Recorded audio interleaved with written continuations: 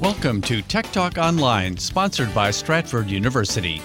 You can listen to Tech Talk live in the Washington, D.C. area, Saturday mornings from 9 till 10 on the following frequencies: 1500 AM, 1045 FM, 1035 FM HD2, and 1039 FM HD2. We thank you for listening to Tech Talk Radio.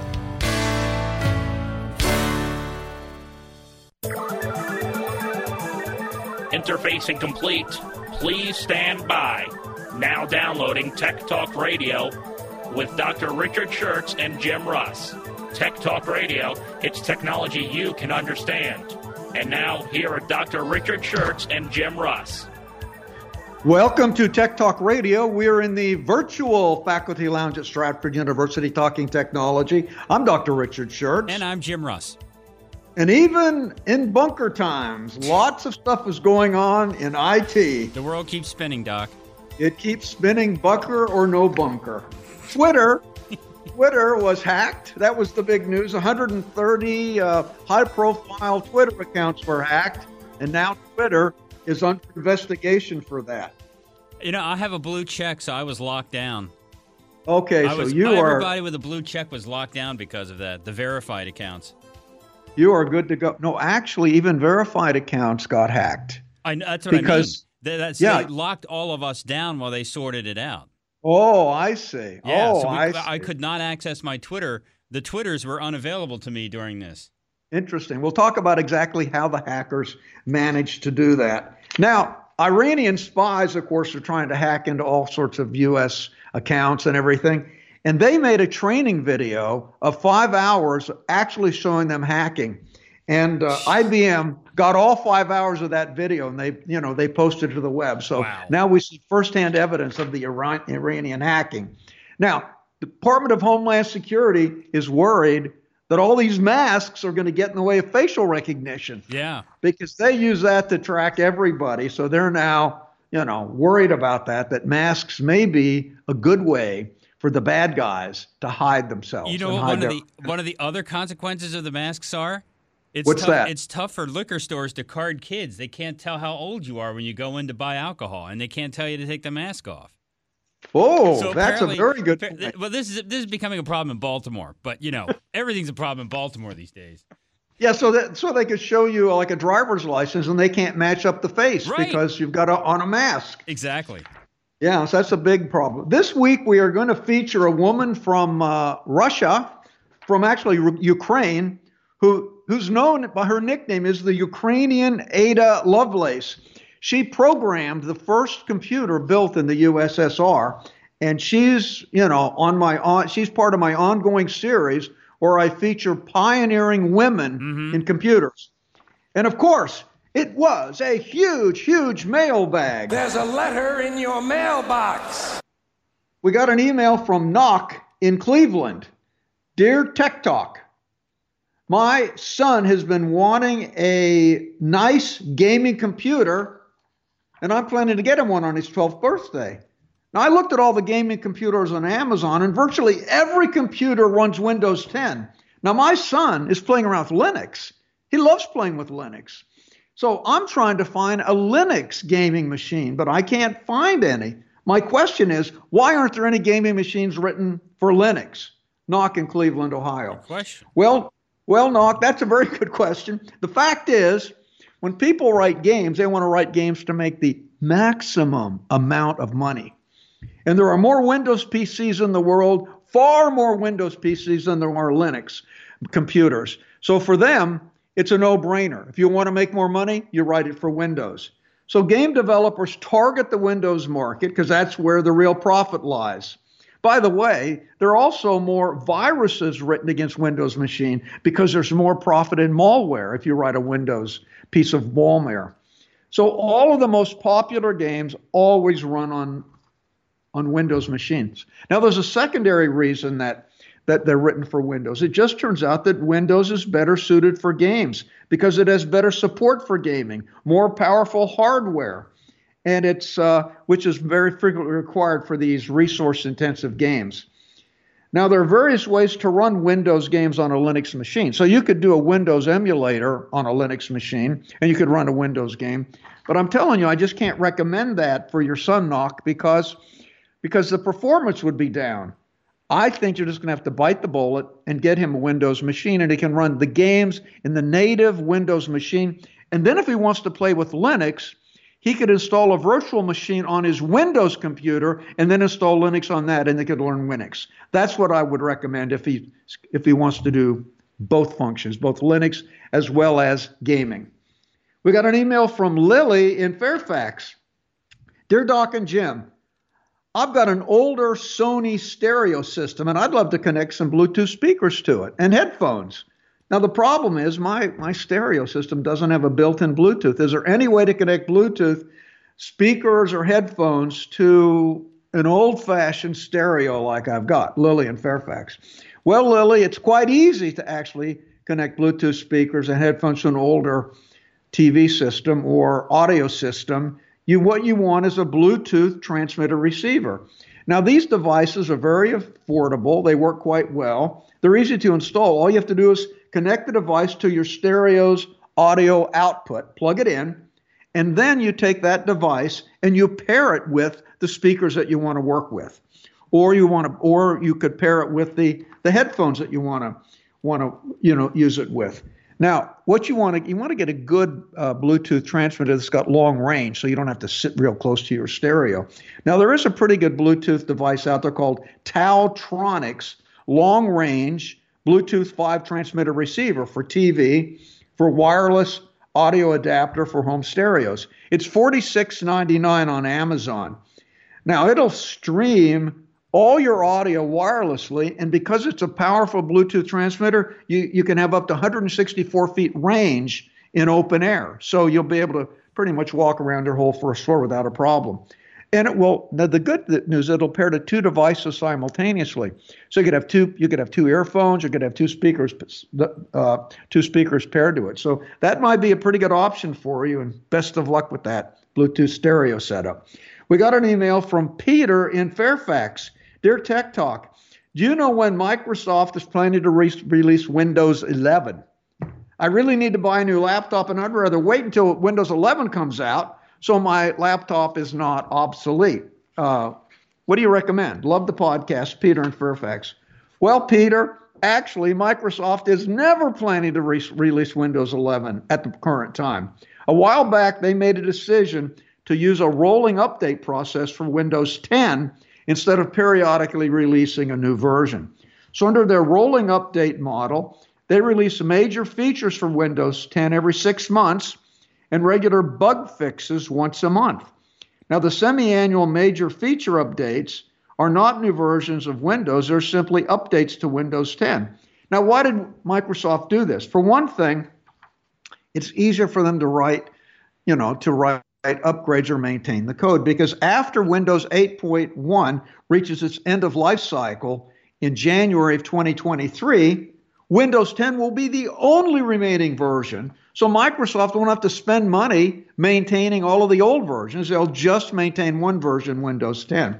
This also makes it easier for developers. You only have to write code for one version of Windows. So that means we're going to get better software, faster, cheaper, all around the way. So I think it's really a great process that Microsoft has developed. It's good for Microsoft, it's good for developers, and it's good for the user. So go ahead and buy your laptop and just get a Windows 10 laptop, and it's not going to be obsolete at all. We got an email from Paula in Lansing, Michigan.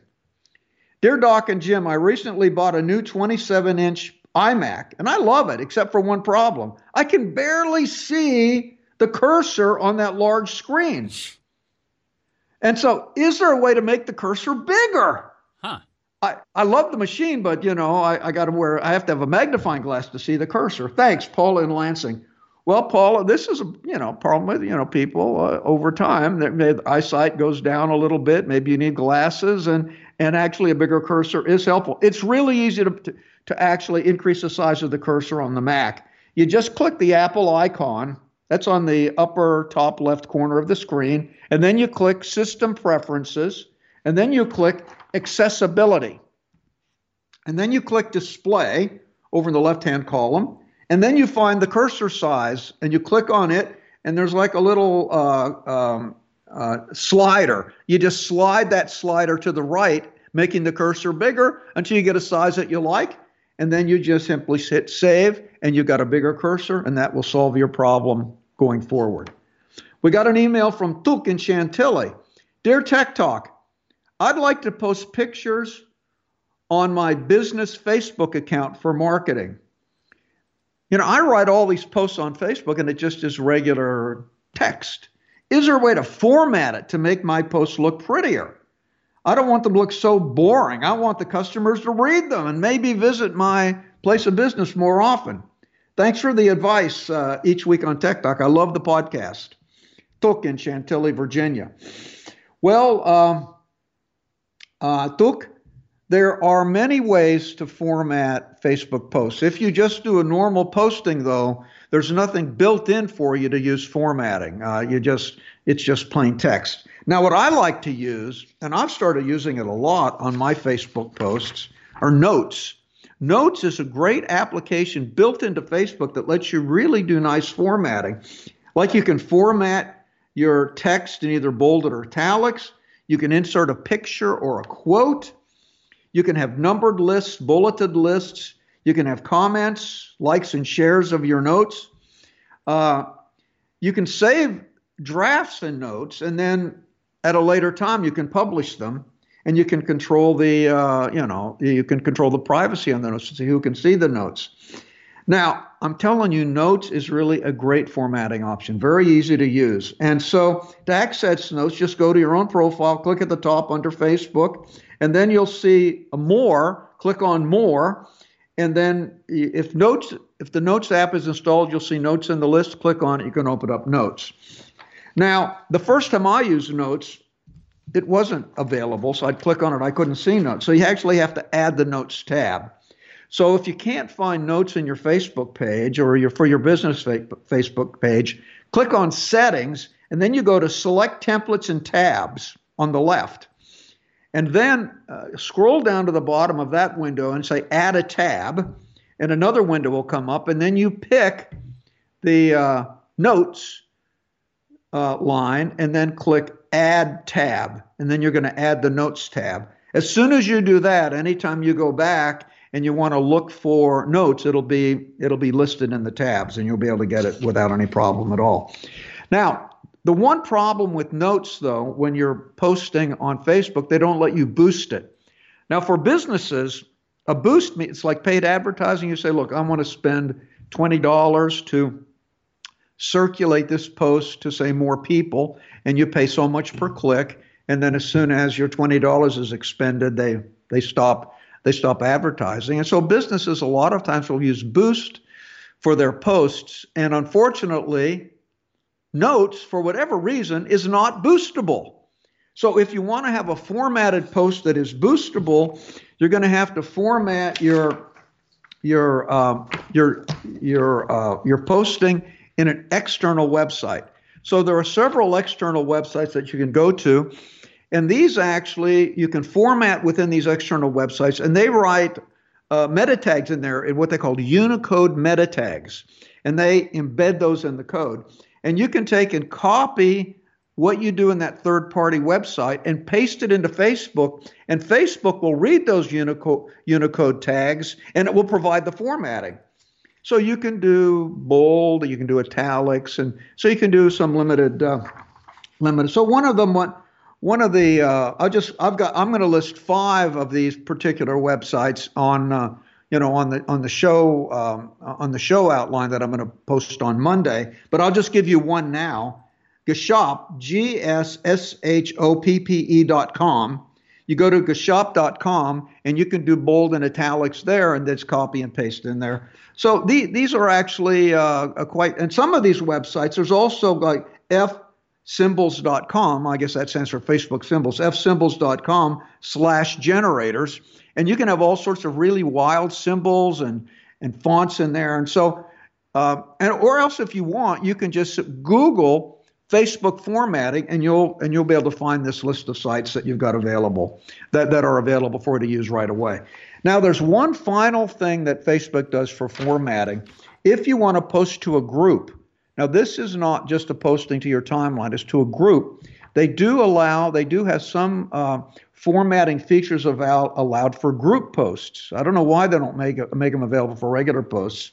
So they include heading 1, heading 2, which are bigger fonts. They include unordered lists, numbered lists, and quotation. So if you're posting a group post, you will see these formatting options available up in the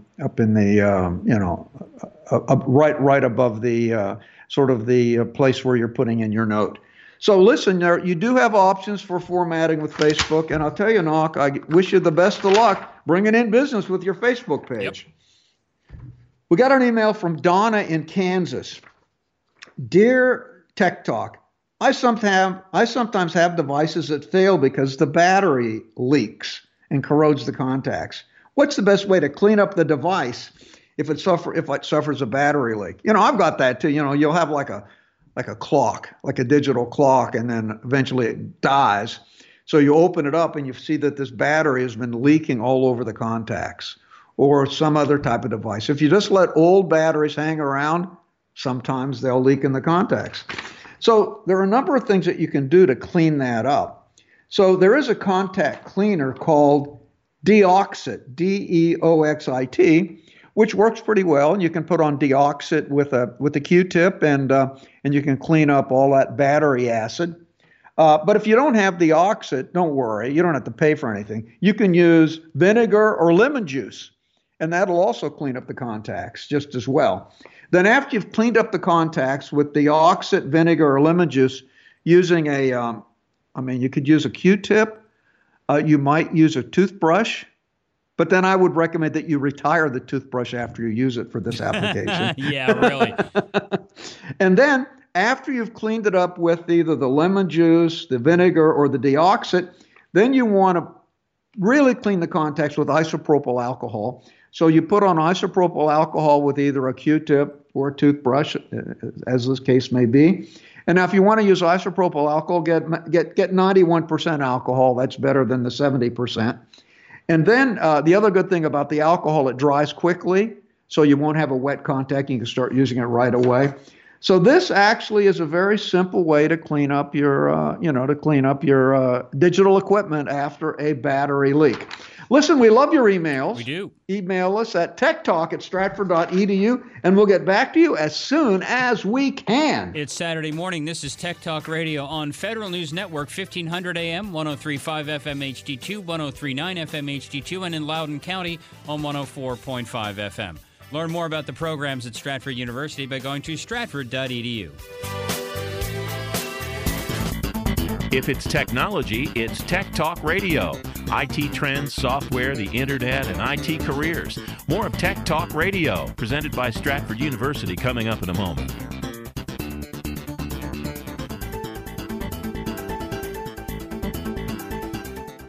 In the next 3 years, there will be 3.5 million unfilled cybersecurity jobs. How can you make that work for you? Stratford University offers everything you need to succeed, from certifications to bachelor's and even master's degrees in cybersecurity to prepare you for a rewarding career in today's most lucrative and sought-after field, cybersecurity. Stratford has seasoned IT faculty, well-equipped labs, and real-life scenarios to help you achieve practical solutions to today's newest challenges. And Stratford makes a cybersecurity career reality with accelerated classes, year-round program starts, and both on-campus and online options to fit your busy schedule. All disciplines are offered, including digital forensics, networking, and telecommunications, and our full line of degrees, including a master's in cybersecurity. Find the future of you with a future in cybersecurity. Go to stratford.edu/cybersecurity today. That's stratford.edu/cybersecurity.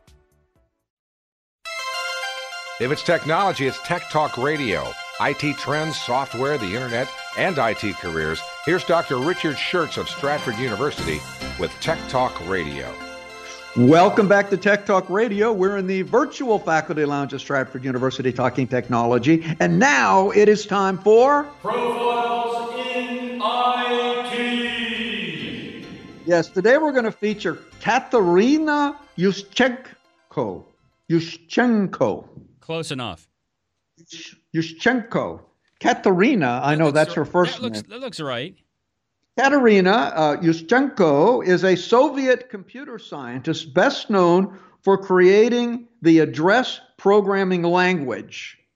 She is also called by the nickname Ukrainian Lady Lovelace. Now was Ada? I did that because, well, never mind. Ada Lovelace, of course, she was the first See, Jim, I think that you're remembering a different Ada Lovelace. It was a different Lovelace. It wasn't an Ada Lovelace. I think you are. But now, Andrew and I were looking at the notes before the show. Lady Lovelace, did she, because she married royalty, did she get that title? Yeah, her husband was the Duke of Lovelace. Right. And so that's how she got the title. And she's actually Lord Byron's, the poet's daughter. Right. So she's Lord Byron's daughter, and then she married the Duke of Lovelace. So she became Lady Lovelace, I guess, Lady Lovelace. And so they call her Ada Lovelace. That was her name. And she was the first programmer of Babbage's analytic machine. This was a mechanical computer that Charles Babbage made, one of the first mechanical computers. And she actually, Ada Lovelace, programmed Babbage's analytic machine. Well, it turns out Katerina was the first woman to write a program for the MESM computer in Russia. Now, MESM is an acronym for a Russian name that stands for Small Electronic Computer Machine. And so since she was the first programmer for the first computer built in Russia, she became known as Ukrainian Ada Lovelace. Ada Lovelace. And so she's really quite proud of that. And she was very instrumental in developing some major computer programming languages. Now, she actually she was born December 8th, 1919 in central Ukraine. Now, she started her studies in Kiev University in 1937. She went there for about a few months, and she was expelled because her father was accused of being an enemy of the people. Wow. So both her father and her mother were put in prison. Huh. But she was determined to get her degree. So she applied for a university in Moscow and got accepted, but she couldn't start studying there because they didn't provide lodging. So she couldn't find any place to go to school. So she moved from Ukraine to Uzbekistan, and she enrolled in a university in Samarkand. And to support herself while she was going to school, because her parents were in jail, she took a job at a factory that produced sights for tanks during World War II. Mm-hmm. Optical sights for tanks. Finally, she worked herself through school during the war, and she received a BS, Bachelor of Science, in 1942 from Central Asian State University. And she continued working during the war, making sights for tanks. Now, after the war was finished, she returned to the Ukraine, and in 1950, she received a PhD from the Institute of Mathematics and the Ukrainian Academy of Sciences. And she was actually the first woman in the USSR to become a doctor of physical and mathematical sciences in programming. She was a pioneer in a field that, there really were no women. Now, in 1950, Boris Gnedenko. You're on your own here. Yeah, Gnedenko. He was a former boss of Katerina. He was appointed to the Ukrainian Academy of Science and assigned to the Kiev Institute of Mathematics. So as soon as he got to the Kiev Institute of Mathematics, he hired Katerina to join him as a senior researcher.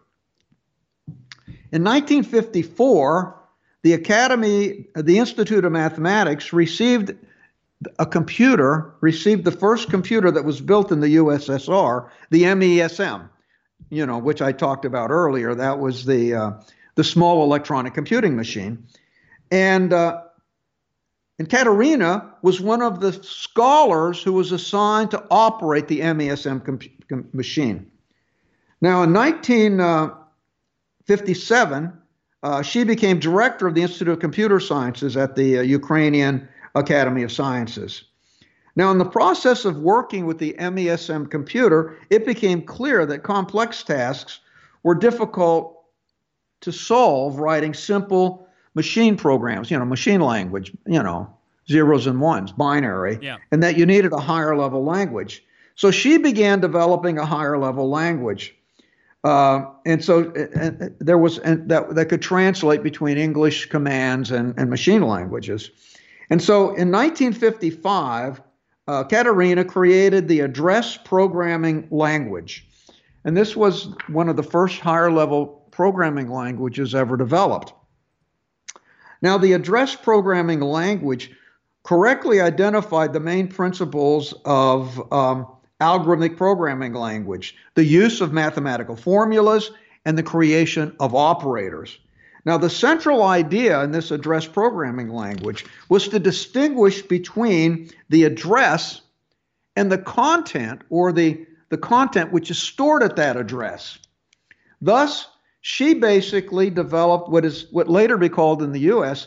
the pointer technique. Now, pointers, where you could point to a particular memory location. Pointers were not used in the West until 1964, some 8 years after she invented the address programming language.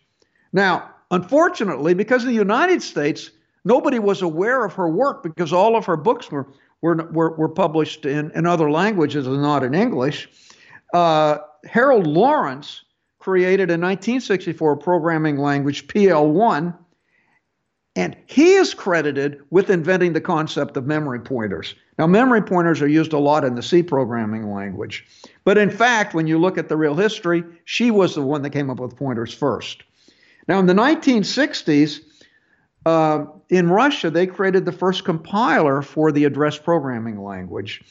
And had this programming language been used by the international community in 1960, that was before ALGOL or Fortran were invented, her language, the address programming language, would have become the de facto international standards. But because we were, weren't really communicating with the Eastern Bloc countries at that time, we were operating independently of them, and we didn't use the developments that they had. Now, in 1961, she co-authored a book, The Elements of Programming. Now, this book was used all across the USSR and countries from the Eastern Bloc and was translated into 5 languages, none of which were English. She was the founder of the first Soviet School of Theoretical Programming. Now, one of the major achievements of the school under her direction was the creation of the algebraic grammar method for software synthesis. So she was constantly working on the underpinnings of theoretical programming language creation. She worked on probability theory, algorithmic languages, programming languages. She also developed methods for automated data processing that were required by the government. Now, she loved to mentor. She was a teacher. She actually supervised 56 PhD students in her career. Now, to prepare programmers, Katerina wrote an educational series of textbooks in the 1970s, and she held many copyright certificates for these textbooks. And these were developed and distributed throughout the 8 states of Ukraine. She is author of over 200 manuscripts, including 23 monographs and training aids. Despite all of her achievements, it's really not hard to have empathy for the young Katerina. She was wandering across Eastern Europe trying to get an education while her family was wrongly accused and in jail, and yet she persevered. So there's everything you'd want to know about Katerina Yushchenko, the Ukrainian Lady Lovelace. Hope you were paying attention, because the knowledge you just gleaned from Dr. Schertz can yield you free lunch by playing the pop quiz coming up on Tech Talk Radio on Federal News Network, 1500 AM, 103.5 FM HD2, 103.9 FM HD2, on the web at federalnewsnetwork.com, in Loudoun County on 104.5 FM, and you can find out more about the programs at Stratford University by going to stratford.edu. If it's technology, it's Tech Talk Radio. IT trends, software, the internet, and IT careers. More of Tech Talk Radio, presented by Stratford University, coming up in a moment.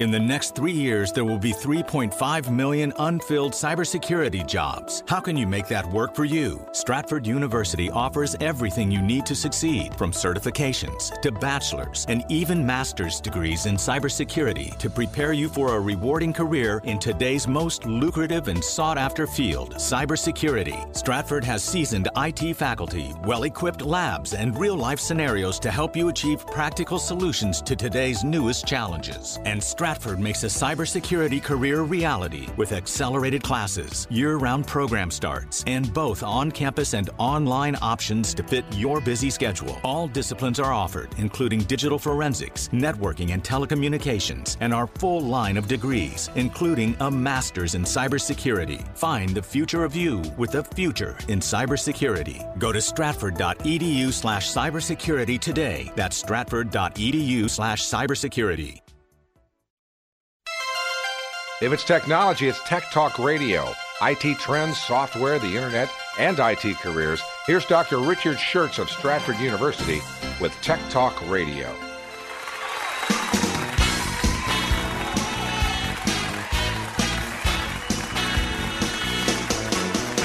Live from Washington, it's the Stratford University Pop Quiz with Andrew Mitchell, Jim Ross, featuring Mr. Big Voice, with musical guest, the Stratford University Junkyard Band, and your host, Dr. Richard Schertz.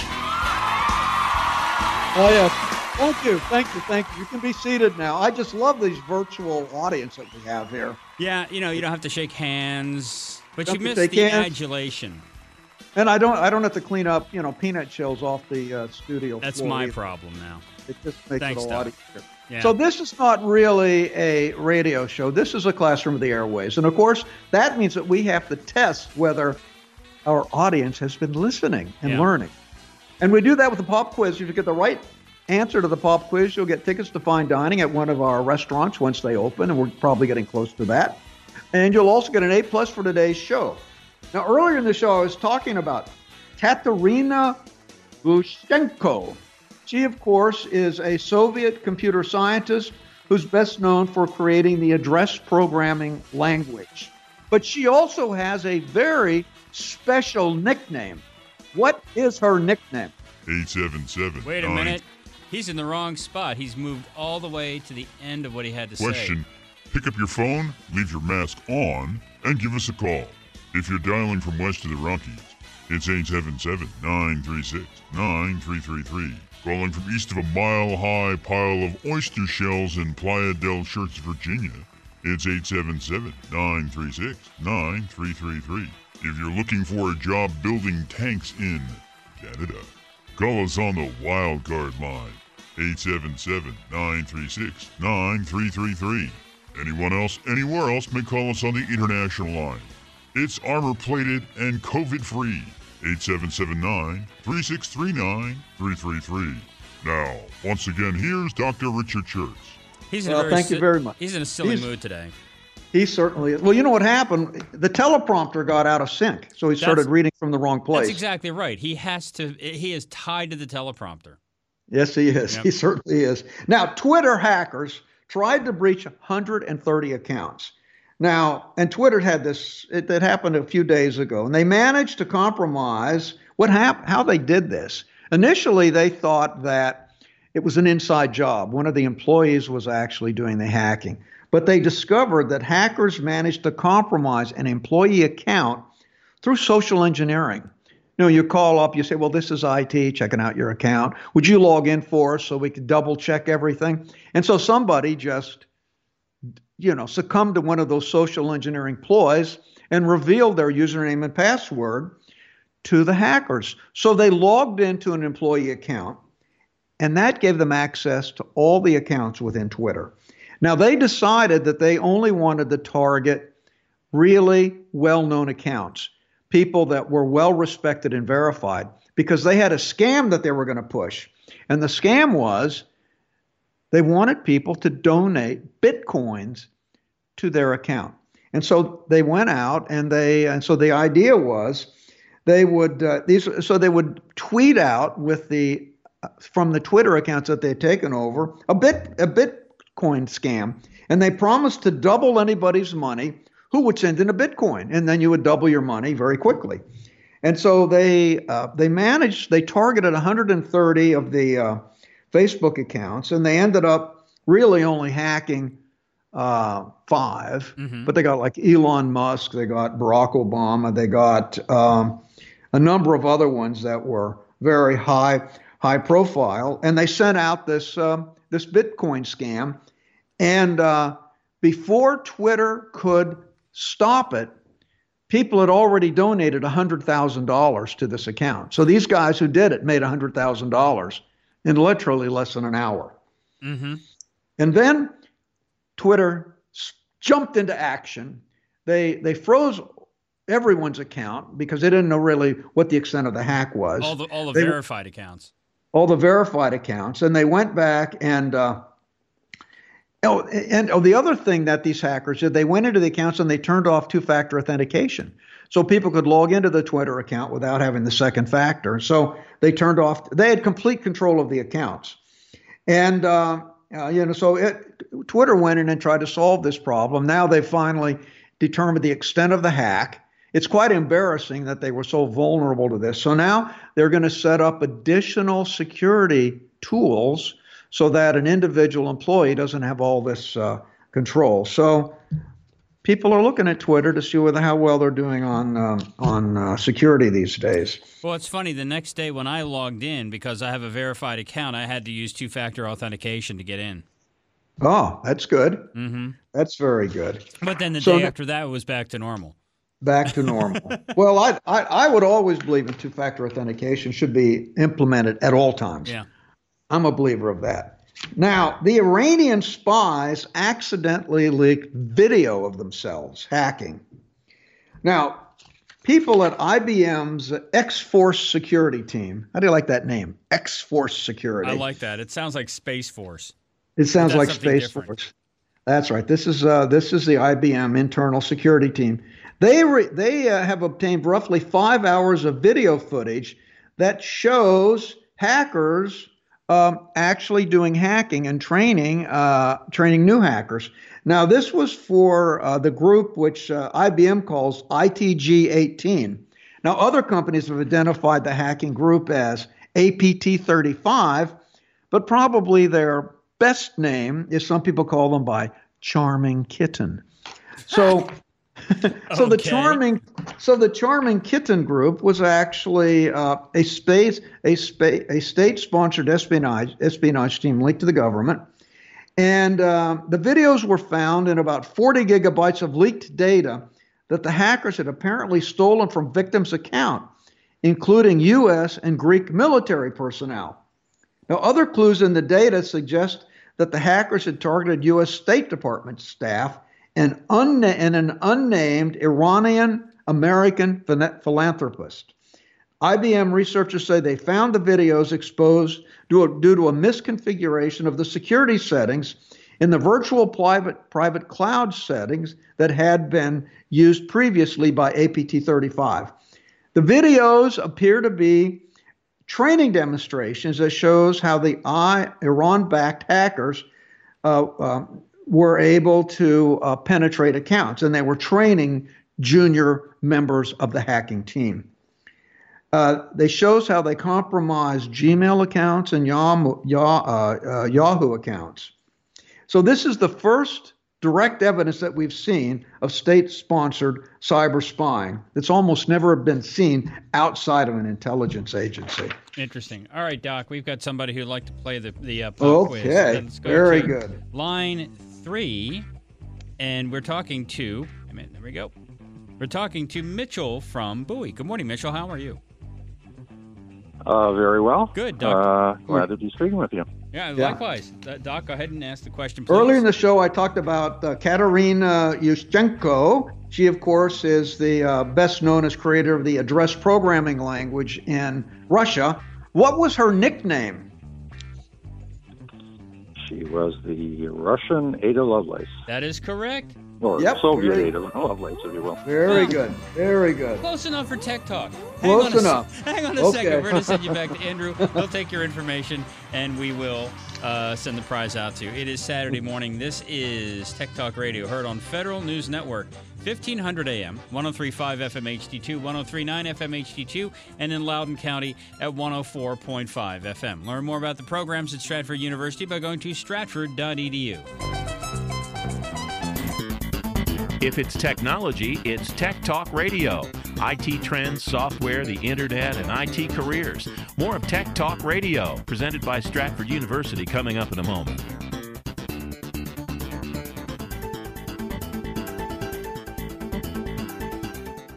In the next 3 years, there will be 3.5 million unfilled cybersecurity jobs. How can you make that work for you? Stratford University offers everything you need to succeed, from certifications to bachelor's and even master's degrees in cybersecurity to prepare you for a rewarding career in today's most lucrative and sought-after field, cybersecurity. Stratford has seasoned IT faculty, well-equipped labs, and real-life scenarios to help you achieve practical solutions to today's newest challenges. And Stratford makes a cybersecurity career reality with accelerated classes, year-round program starts, and both on-campus and online options to fit your busy schedule. All disciplines are offered, including digital forensics, networking, and telecommunications, and our full line of degrees, including a master's in cybersecurity. Find the future of you with a future in cybersecurity. Go to stratford.edu/cybersecurity today. That's stratford.edu/cybersecurity. If it's technology, it's Tech Talk Radio. IT trends, software, the internet, and IT careers. Here's Dr. Richard Schertz of Stratford University with Tech Talk Radio. Observations from the bunker.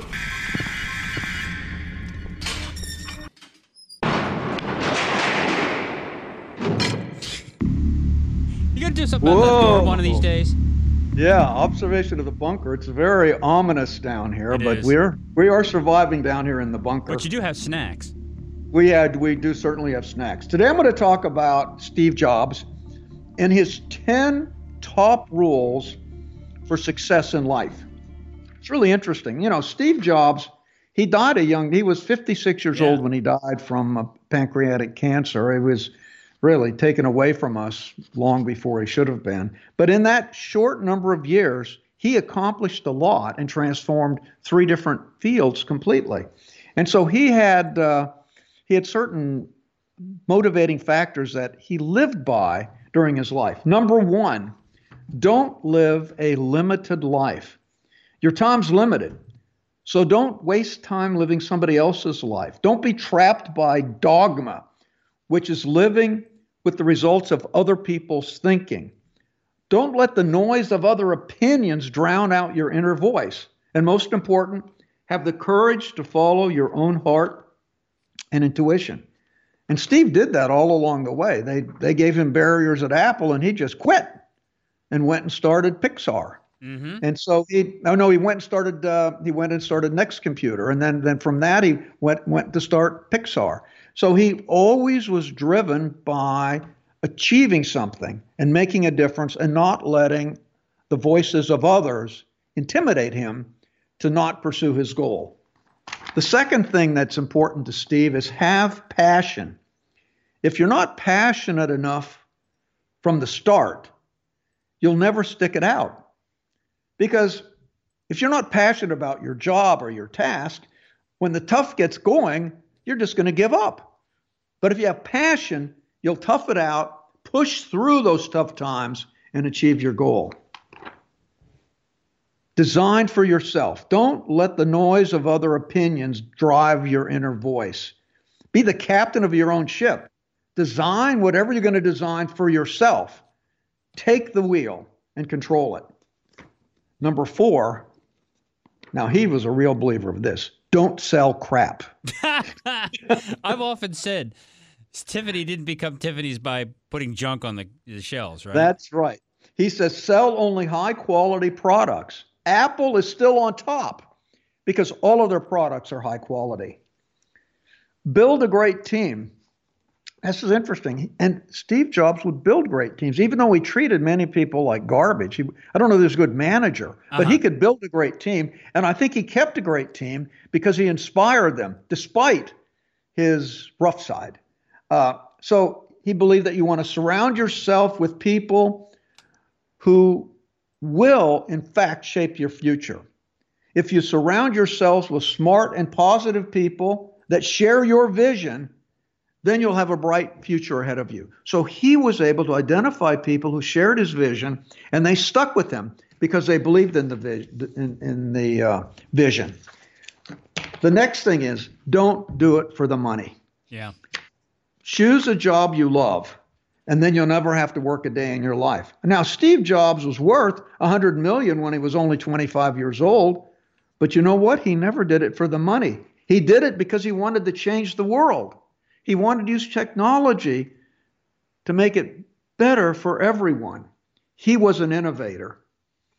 Be proud of your products. This probably ties into don't sell crap. Create products that you could proudly recommend to your friends and family. If you've got a great product, money will follow. Build your products around your customers. Have a product your customers need. And be able to show them how you're adding value, how you're solving their problems. And earn your customers' trust because they'll know that you're trying to solve their problems. And when you market, you're not marketing products, you're marketing values. Values is what your company stands for. So if you look at the marketing campaigns of Apple, it's really about the values that stand behind Apple. Think different. Become an innovator. And that's what they're selling. That's what Nike does. Yeah. Nike doesn't say, hey, we got better shoes than Adidas. They say, just do it. They're selling values. And he said the most important thing is stay hungry and stay foolish. Never be satisfied. Always push yourself. And try to do things that people say can't be done. That's what Steve Jobs did. He would do things that people said are impossible. And he was willing just to put everything on the line to make it happen. Because if he failed, so what? He could always try again. Or try something even better. Steve died a young man, but he was able to change the marketplace dramatically because of his passion and insight and the way he lived life. So there you go. I miss Steve Jobs. I did like him. He died far, far too young. Yeah, I have a funny feeling you'll have plenty of time for more of these observations of the bunker. Oh, yeah. Over the course of the next year. I think we certainly will. Yeah. Department of Homeland Security fears that face masks will hinder facial recognition. Mm-hmm. Oh, these guys are, DHS, they're brilliant. Do you feel like every time you go to the grocery store now, you're going to go rob a liquor store because you put your face mask on before you walk in? Yeah. I mean, the funniest thing is going to the bank with the face mask. Oh, I know, right? Yeah, you're walking in with a mask on. And, they got all those cameras to recognize your face, but, they can't recognize you with a face mask. So Department of Homeland Security has raised concern internally that face masks meant to protect us from COVID-19 may interfere with facial recognition technology. They are worried that the use of face masks will be used to invade law enforcement even after the COVID-19 pandemic is over. The agency suggests in a memo that protesters would use masks to avoid detection. It has no specific information that violent extremists or other criminals are using protective gear, but they think it's a real threat. Now, the latest guidance from CDC says that we need to wear face masks in public. And these face masks prevent you from having your face recognized. They also prevent you from having face recognition to log into your smartphone, which is really an annoyance. Mm-hmm. So the American Civil Liberties Union in Michigan filed an administrative complaint against Detroit Police Department over the wrongful arrest of a man based on misidentification of facial recognition software. Other privacy groups are suing the government for not using facial recognition because If we got facial recognition available everywhere, Steve Orwell's prediction of Big Brother will come true. Everybody will be tracked. A bill introduced by the Democrats in the House last month would prohibit the use of facial recognition until there's a law that explicitly permits it. Right now, it's not covered by any legislation. It's the Wild West. And I do think from the point of view of privacy, we need to really cover it so that we need to cover that so that people know what their rights are, when it can be used, when it cannot be used, when it's admissible to court. Right. Now, you know, there's a problem with Google. They just collect everything. They do. They just collect data, more data, and it never goes away. And people are really worried about this massive invasion of privacy. Well, people have complained to Google about that, and the EU has been taking action against Google, and Google, I think, is afraid of some sort of government intervention. So now they have an auto-delete function for your data, which gives you auto-delete of your web data and your location history. So they collect all that data. I mean, they actually have GPS data from your phone. They know where you've been located, what websites you're on. They have got 100% tracking of you. And they use that data to actually deliver targeted ads to you. And this has been so successful for Google that they control 70% of all advertising budget on the internet. I mean, it is a money-making behemoth for them. But now they have a new feature where users can request that after 18 months, all of their data will be deleted. And that's actually a pretty good thing. So all new users who create new accounts with Google, automatically their data will be retired after 18 months. I mean, it's not like they're not collecting data on you, but at least it's not data forever. Now, if you're an existing user, you can make Google delete your data after 18 months, but you've got to go, in order to do this, you actually have to go in and set it up. If an existing user doesn't do anything, they'll just keep your data forever. So what you have to do is you have to go into your activity settings. You log into your Google account, go to activity settings, and you can change this option. You can tell Google to auto-delete activity after 3 months, or you can actually tell it to stop data collection entirely. Wow. See, I'm in there now, and I'm trying to find activity settings. Where is that? Do you know? Yeah, it's under. Did you go into your Google account? Yeah, I'm into my Gmail account. Can you get to it from there? Yeah, so your Gmail account, then you've got an overall Google account. Gmail is one of the applications, so it's probably in your basic. Should be in your overall Google account. Gmail is just one application. I see it. Yeah. Okay, so then you click on activity settings, and then you can say, save the data for 3 months, or don't collect any data at all. That's really a pretty good option, and it will just auto-delete it. Now, if they don't collect any data for you, it means you won't get targeted ads. Now, some people may like targeted ads because you're shopping for stuff, and all of a sudden it gives you options, and you start seeing it. So some people may like that feature of targeted ads, but if you just want to have nothing collected, you actually have the choice. You can tell Google to begin auto-delete activity after 3 months or to stop the activity entirely.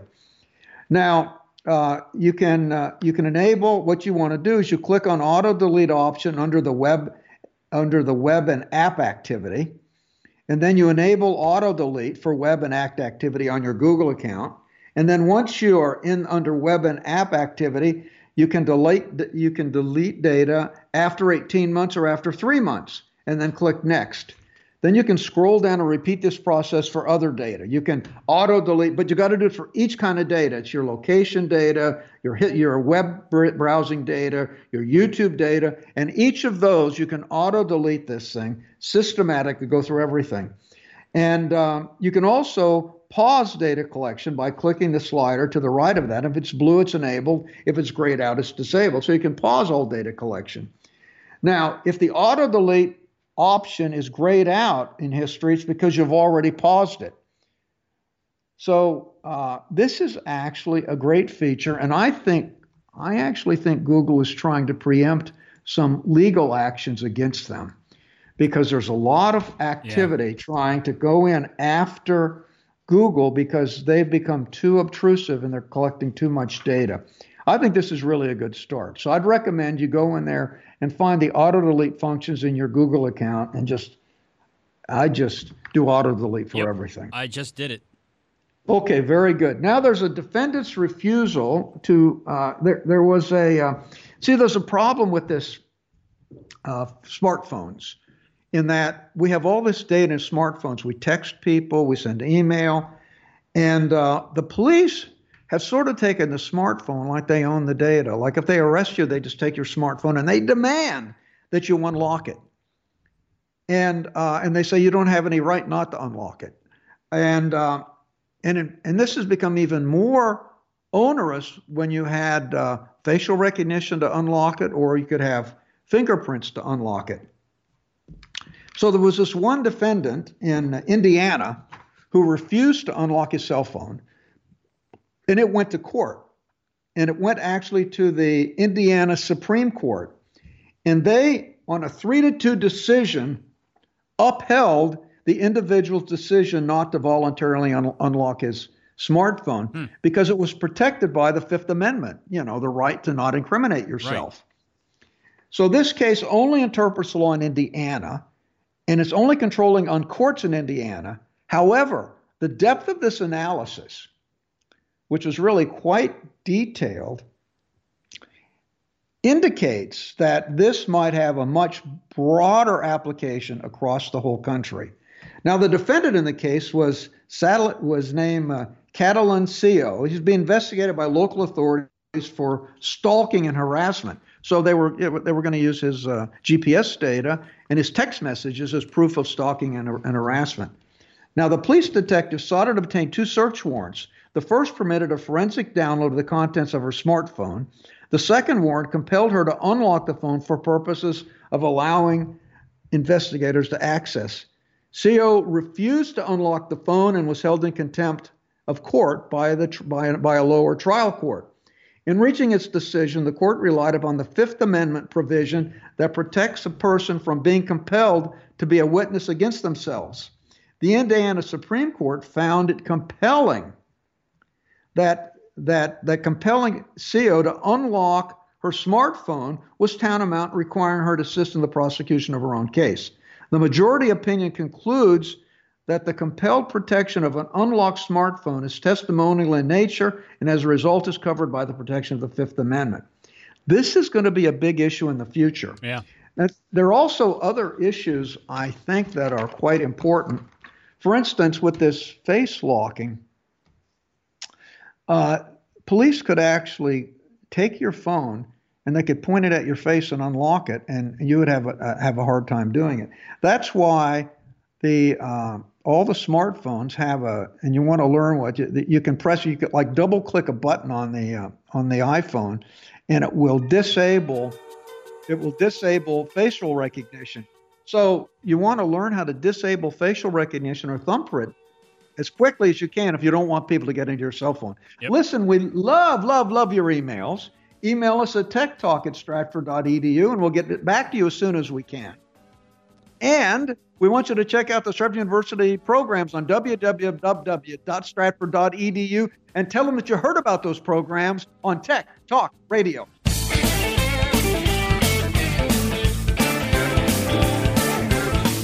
Tech Talk Radio is sponsored by Stratford University. For more information on courses at Stratford University, call 1-800-444-0804. Thanks for listening to Tech Talk Radio Online.